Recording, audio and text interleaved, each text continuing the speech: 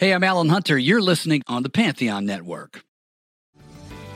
This episode is brought to you by Paramount Plus. An unlikely friendship begins in the Paramount Plus original movie Little Wing, starring Brooklyn Prince with Kelly Riley and Brian Cox. Reeling from her parents' divorce, Caitlin steals a valuable bird to save her home, but instead forms a bond with the owner, leading to a new outlook on life. Little Wing, now streaming exclusively on Paramount Plus. Head to ParamountPlus.com to try it free. Rated PG-13. Dreaming of a better sleep? Tossing and turning is not your destiny. And Ollie is here to help.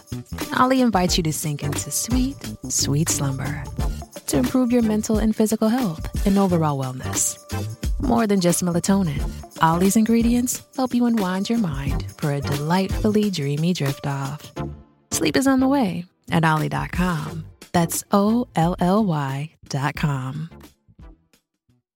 Progressive presents Adjusting to the Suburbs. I never really thought about tools until I bought a house in the suburbs. It's like this weird homeowner test if I need a tool for a project and don't have it. And my neighbor Ted loves to give me that look when I ask to borrow a pole saw. A year ago, I didn't even know pole saws existed. And now I gotta borrow one from Ted? What is happening? Anyway, when you save with Progressive by bundling your home and auto, that's the easy part of adjusting to the suburbs. Progressive Casualty Insurance Company. Coverage provided and serviced by affiliates and third-party insurers.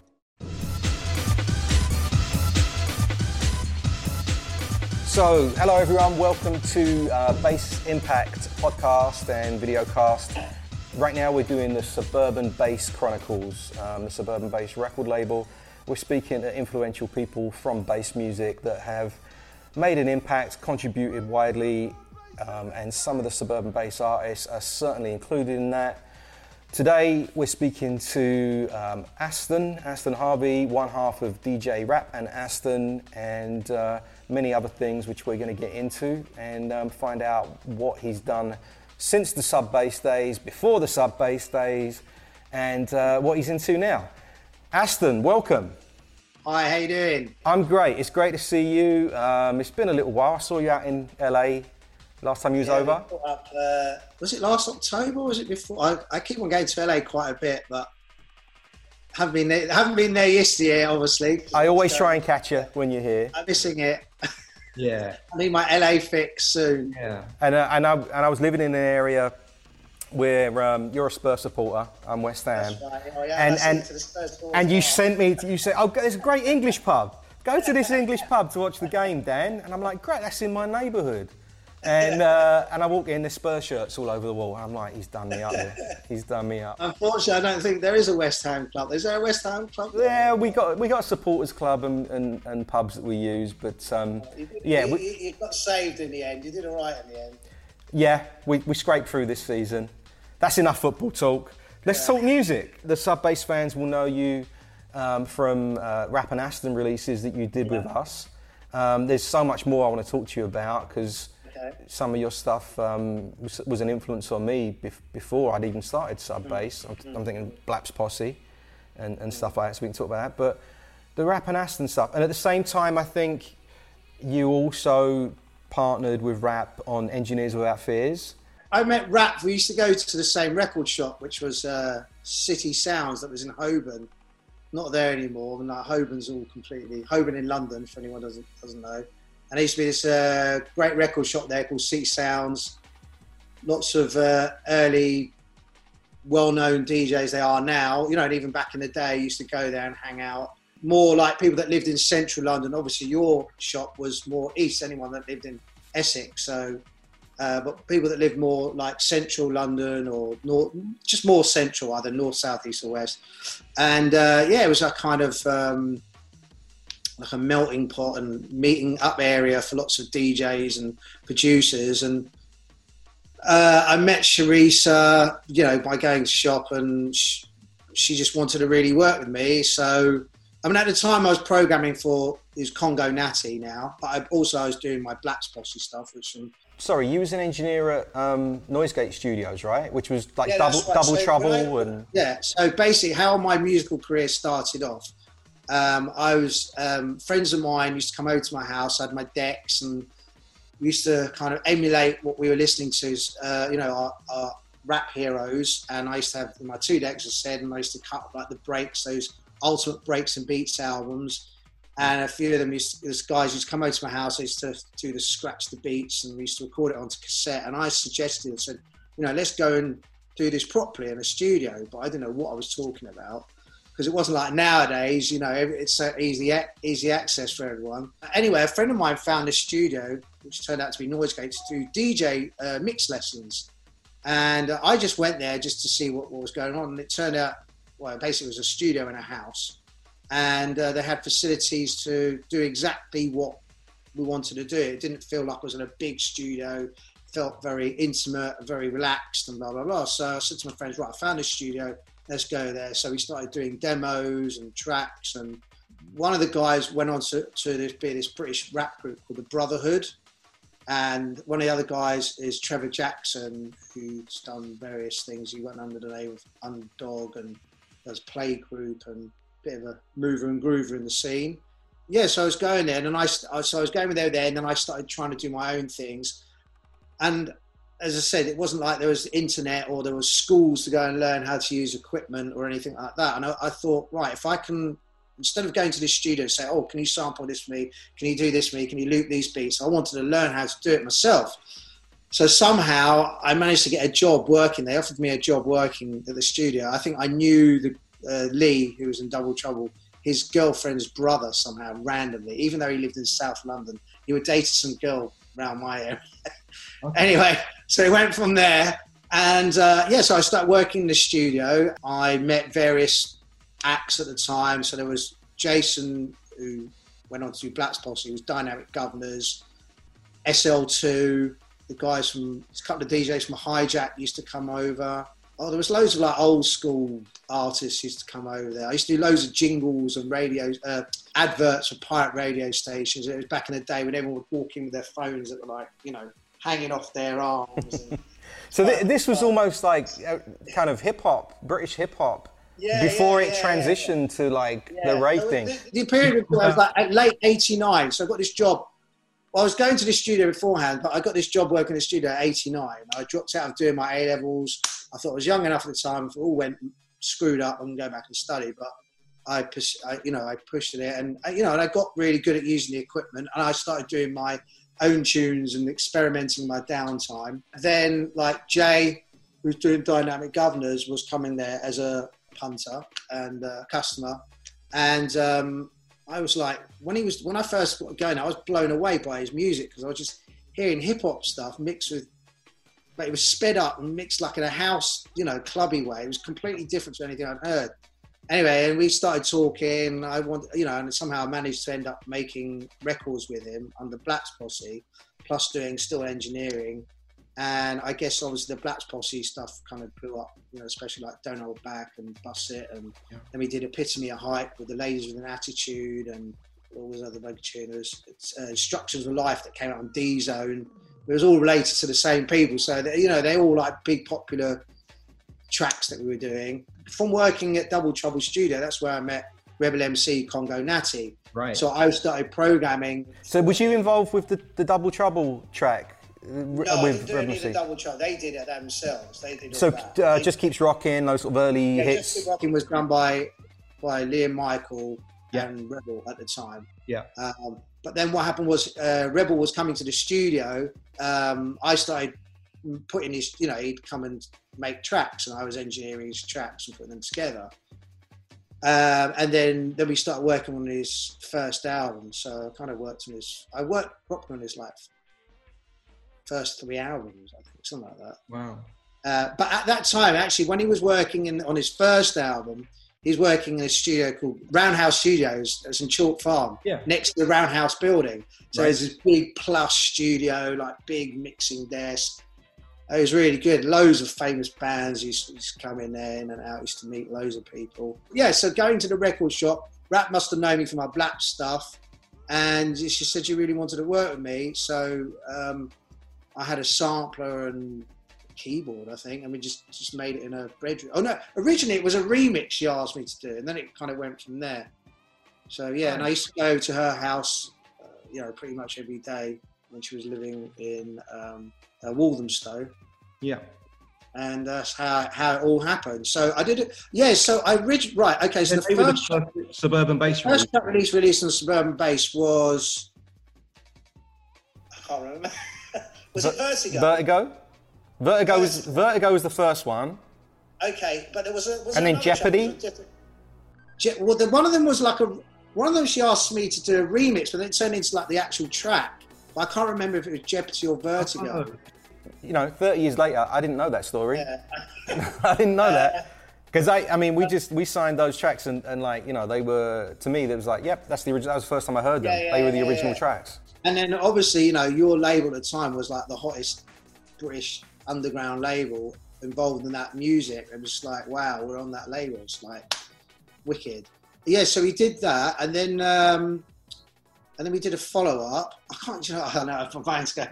But I remember also we did those subplates as well, which was like a new concept, putting the records like on a 10-inch dub plate, which hadn't really been done. It was normally reserved for if it was a dub plate, but you called it subplate, and it was actually available to buy. Got it as a 10-inch. And again, it was kind of, I think the tracks we did on there were like maybe a bit darker, and like, I know they were really popular, so, you know, and as a concept as well, it was a really popular concept for you. Yeah, we did really well with those, and they're very collectible now. I mean, you see people sort of trading them, and they're on Discogs and that. Actually, and I must say, the one thing that a lot of people loved about the label was the artwork. It was just the maddest artwork. Yeah.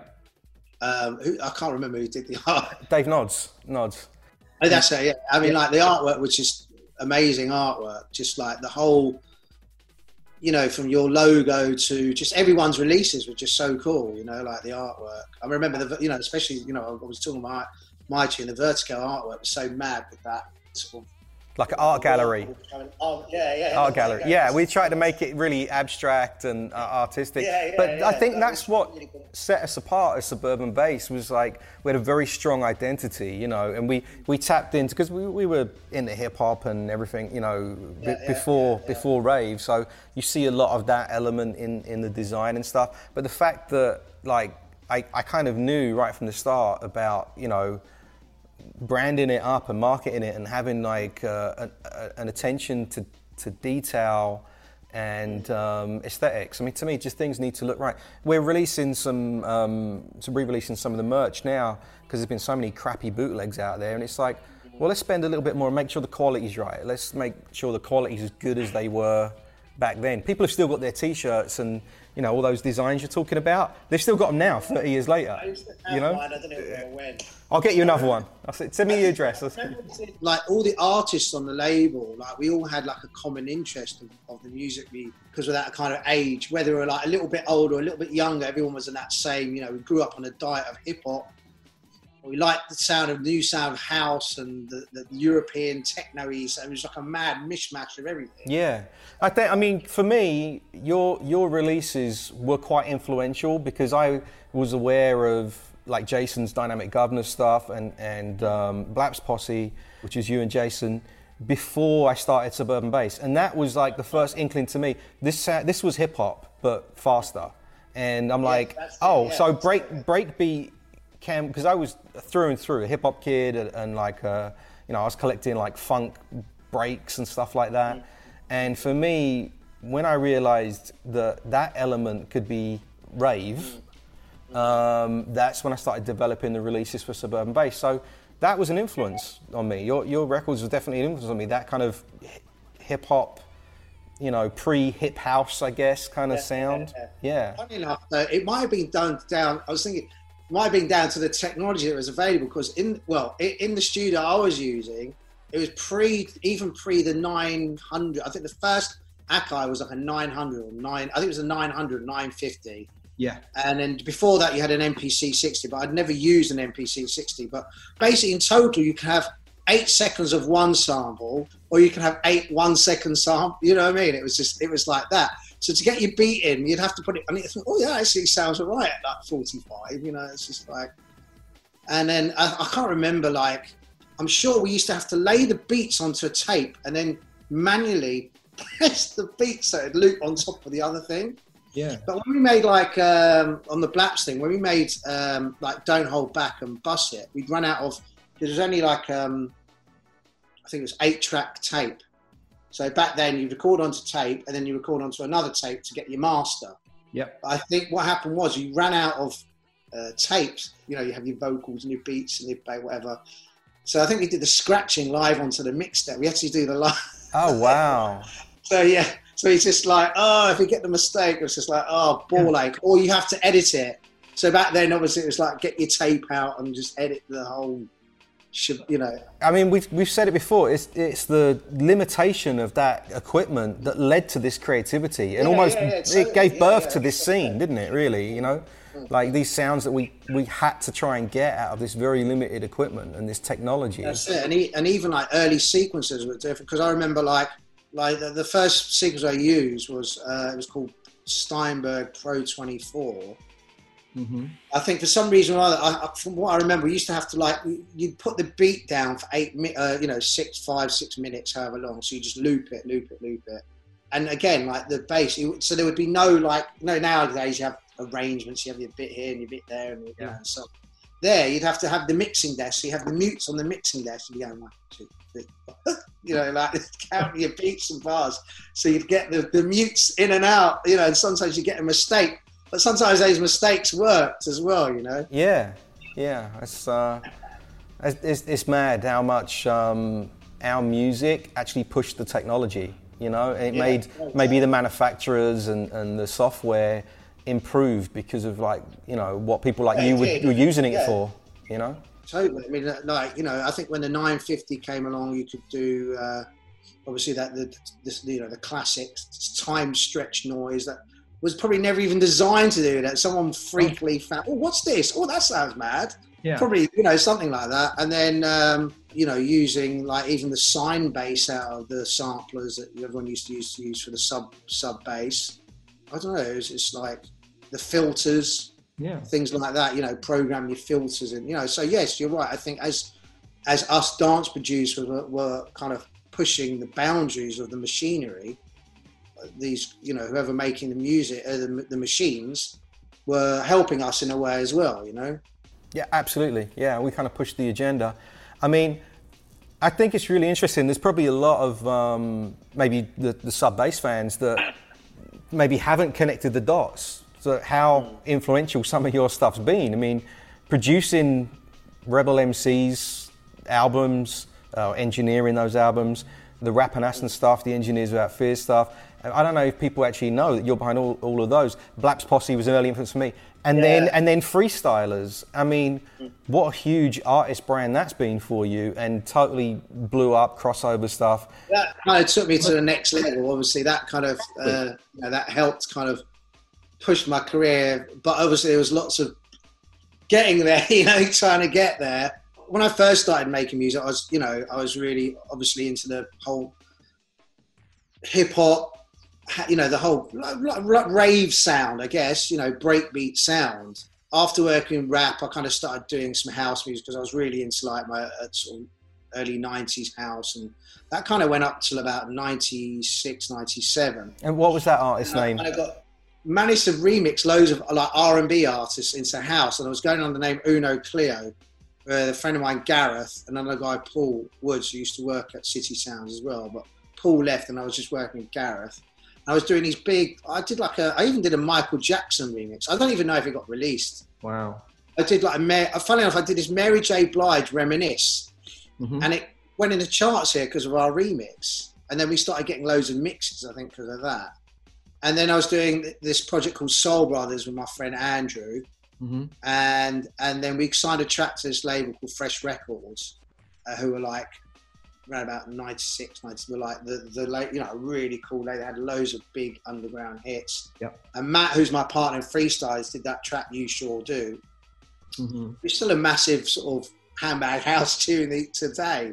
You know, that record transported him to a completely, you know, next level, and the label too. So they became a very successful label.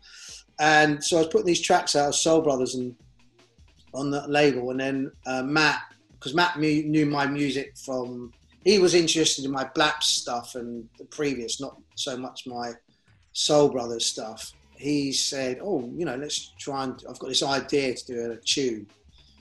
Kind of made this tune, sampled a bit here, and put it together, and put a white label out. Actually, I think we did 3 tracks, and then that became popular. And a lot of successful producers, they make one tune and it goes on to others, but you never know what's gonna. There's always tracks you'll make like, yeah, this is the best thing ever, and it just goes. Yeah. and then you'll make a tune that you think, Funny enough, you mentioned it earlier. I don't know if I should say this, but like when I finished that track, Spiritual Aura, I didn't like it. So I really didn't like it. Really? That's really popular. Like the sample Get Raw. It just went Get Raw. Yeah, it's really weird. I don't know. I just didn't like, and Sharissa just wanted to keep the Get Raw, and I said, I like that. And at the time, we weren't getting on so well. And it kind of was just an amalgamation there. I just like, yeah. But it went on a bit, and it's mad because that track just became such a massive, influential foundation record, way beyond that I could, anyone that loves old school music, and I tell them I did that, or they knew they go, oh my God, you don't understand. Spiritual Law was like, the tune, and Isn't that funny? And it's never the ones that you predict, Yeah, I know. Yeah, it's mad. Yeah. It's mad. But when I started doing freestyle, so as I said, it's like, I made a couple of tunes. It was more like b-boy electro tunes, but done, like now. And then we did a couple of tunes. And the track that changed for us was when we did a track, B-Boy Stance, with Tenafly, got in the radio and the charts, and did Top the Pops and stuff like that. But it was good because for freestylers, I kind of came back to my roots, it was my love of old school hip hop, dub reggae, and kind of like breaks. It's like breaks, like ravies, kind of style, without being too obviously 90 and acid house and shit like that. So and I've been doing it 4 years now. It's freestyle. It's still going strong. Yeah. That's just finished a new album, actually. So you have? Tell us about that. I mean, you're still recording. I mean, you was touring pretty regularly as freestylers and DJing. Yeah, well, I've been touring. Yeah, I mean, pretty much gigging most weekends up until obviously my last gig was in Moscow in beginning of March.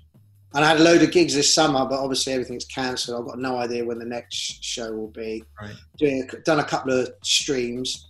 We did a couple of, I've done a couple of DJ ones. I'm doing one actually this weekend with Crafty Cuts. But funnily enough, we did, for people that know, we actually have a full live band. Again, when I started doing freestylers, it was quite rare for a dance act to have a full live band.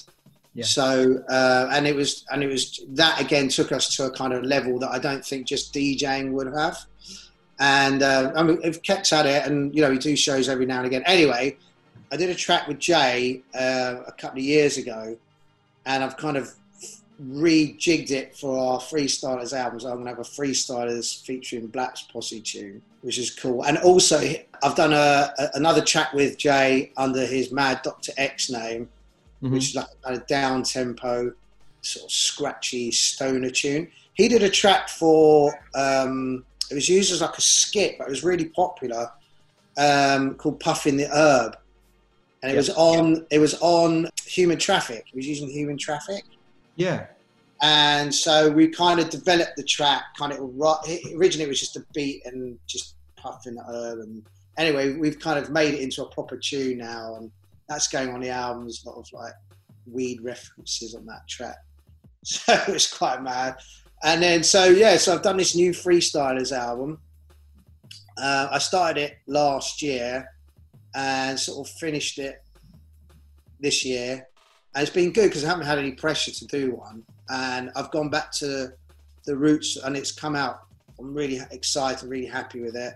In fact, I've done a track that I gave to, the first single I gave to Mark from Rat Pack last year. I was playing golf with him and they're still so busy, Rat Pack. I mean, they were, I would say, just killing it. The old school scene, because a lot of parents now, our age, their kids, if they had kids you know, they're in their 20s, so they can go out and they can go parties. There's a lot of older original ravers that are going back out raving, and also kids are well into the music as well. Yeah.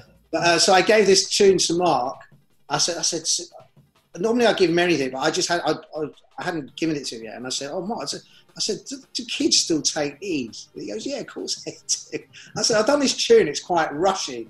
Anyway, so I gave it to him, and then about a month later, he goes, I'm getting all these texts and messages about what's this tune, and like blah, blah, blah. And this year, because obviously lots of people have been doing the DJ streams, like every week he was sending me, what's this tune? And I get him messages on my Freestylers Facebook, because this tune has kind of developed naturally, like back in the old days when you make a tune and like the hype before, like, well, when can I get this tune? When I get this tune, it's not out. And it's, because normally as soon as a tune comes out, it's just straight away bootlegs on the internet. Yeah. And unfortunately, that hasn't happened yet. And the reaction has been great. So it's like a proper, and because it's called Happiness, and it's very kind of, it's a nice sweet tune in dark times, let's say. That's nice, yeah, and it's almost like an old school kind of promo on that. That's like, that's it. The PR on it is working the way it kind of used to, a little building like that. It's really weird. About 2010, I did this track with Tenafly, and it was just before dubstep blew up. But I wanted to do like a kind of, it was sort of dubsteppy, but wasn't like a bro step thing. It was like more like a reggae sort of dubby step thing at like 140. And he's managed to kind of put the track up, but didn't put it out properly. So it's just, nothing really happened with it. Mm-hmm. Anyway, I had to brainwave one more, and I said, right, I'm going to make it into a jungle tune. So that tune's on the album. I've done a track with Spider, you know, who's on Tarantula and a few other tracks. Yeah. And the rest is some samples, and I haven't worked with like the usual people, so it's kind of a new vibe as well. So it's worked out, you know, really good. Just one of those things, really. And it's a weird time knowing how to promote an album or even a single release right now, and getting out there through this like COVID situation we're living through. You know, DJing and live touring's completely gone. How are you coping at the moment, and what are you doing? You recording? How am I coping? Well, this summer I played golf really badly, but I've been playing a bit of golf.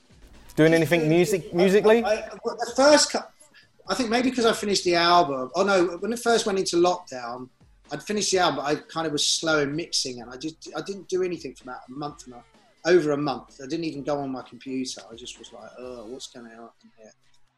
So I finished that off, and then just been doing bits and bobs. Actually, I've done a wicked remix for Aphrodite on a track, one of his old under the name Ozone, it's called Calling All the People. Yeah, I remember that. Wicked. That's come out really, really good. I'm excited about that. I love Gavin. We're gonna have to try and talk to Gavin on one of these video chats as well. He's a great guy. So, and he really likes it. So that's definitely. I find like I find less is more for me. I'd rather do quality tracks than lots of good ones. And yeah, I mean the DJing thing as well. Like everyone wants to be a DJ. Everyone thinks they're a DJ, but it's a unique talent. Just sort of like reading the room, selecting the room, going with a pre-programmed kind of an idea of what you're going to be playing, or you've even got the set worked out.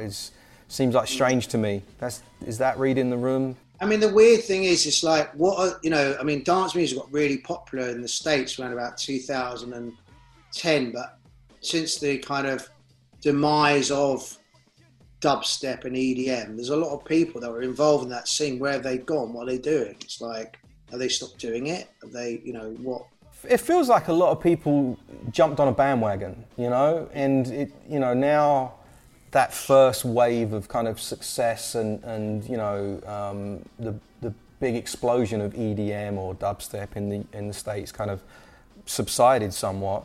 It's left just the people that really care about it, and they're still making it and still making good stuff, But all the people that sort of jumped on it and thought, oh, money and fame, I mean, good riddance to them, right? I mean, it's the same kind of here as well. There's a lot of guys that were making, dubstep, and I don't know, where have they gone? Like, have they got normal jobs now? What's happened? It's just like, I don't know. It's always like, but then again, I guess back in the day, there was people making rave music, and like they couldn't, but I feel very fortunate that I've spent my entire adult life making music. I've been very fortunate in that respect. Yeah. I've made a career out of it. Yeah, no, I believe in what I've, in what I'm doing. I know it sounds cheesy, but I believe I had some kind of aptitude towards it, more so than maybe some other person that might, but I mean, it doesn't mean I'm the most successful. I'm far from the most successful financially. I think I agree, we're very lucky that we've been able to make a career out of something we love, and in the music business, I think we're very lucky. But then, by the same token, there was no guarantees in this when we got in it. We did it because we loved it, and it's simple as that. You don't run about on roofs of tower blocks on pirate radio and putting on illegal raves and stuff for money and fame. You do it because you love it. Well, that's it. It was because it was something totally new. This is the difference between now and then and now.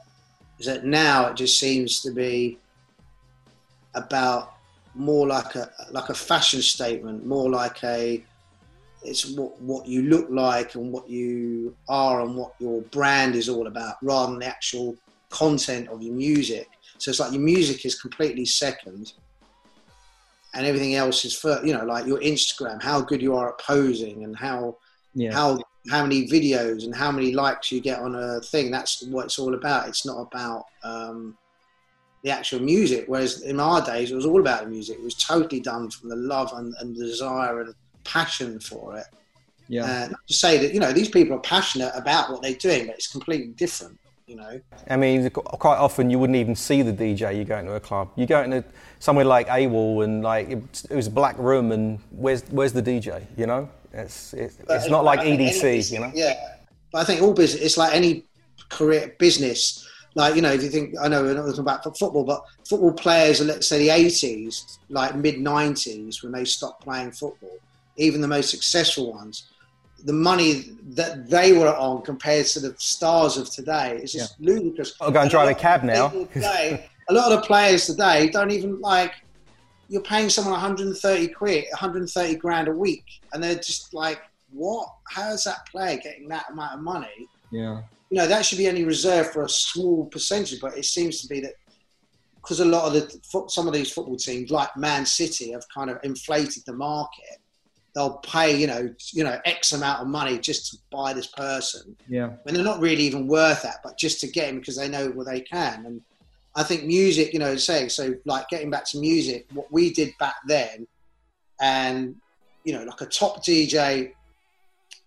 I mean, who's the top? Okay, well, Carl Cox has still been going since way back. So someone obviously is very successful now, but the money that Carl was getting back then compared to what he's getting now, or let's say even taking even more like Skrillex, like Exum or Calvin Harris, the amount of money they're getting paid for a DJ set. Yeah. Compared to I think £500 seemed back then was like, wow. I'm actually getting paid. I'm getting paid to play. Like, wow, yeah. Yeah, if you get £500, that was like massive money back then. Yeah. Yeah, I mean, it's true. But I mean, maybe this COVID situation levels the playing field a little bit, It's like now at this point. Yeah, it has in a way, because I feel like a lot of people that were, I feel like, in this period, where have they gone? Where is their presence doesn't seem to be, where is their presence? So the people that survive this and, the people that are left standing after this kind of, it's almost like an extinction event, When COVID comes to an end, careers are going to be finished. The ones that are still standing are going to be the ones that really care about it, really love it, and they're doing it for the right reasons. Thanks a lot, mate. Cheers for doing this. Really appreciate it. Yeah, great. It's great. Great to talk about all this stuff. I think that's what's great about this. I think, the Suburban Bass followers know you from Rapping Aston, but now they can join the dots and go, oh my God, this guy has had this influence throughout all these things. Freestylers is so huge, and Spiritual, Engineers Without Fears was huge. Black Posse was huge, and I think you've been you know, you've made your contribution and made your mark on dance music, and just thank you so much. Oh, cheers, man. Thanks a lot.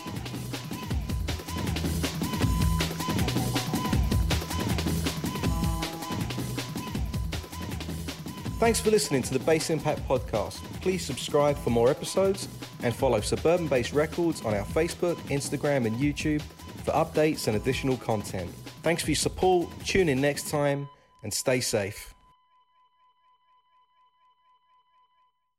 Progressive presents Adjusting to the Suburbs. I never thought about space in my cramped apartment, but in this house, all I see is empty space. The sofa and ottoman look like tiny islands in a sea of hardwood floors. I could get 2 ottomans in the living room, but then I'd need another sofa. I could tell people I'm into minimalism. Anyway, when you save with Progressive by bundling your home and auto, that's the easy part of adjusting to the suburbs. Progressive Casualty Insurance Company coverage provided in service by affiliates and third-party insurers.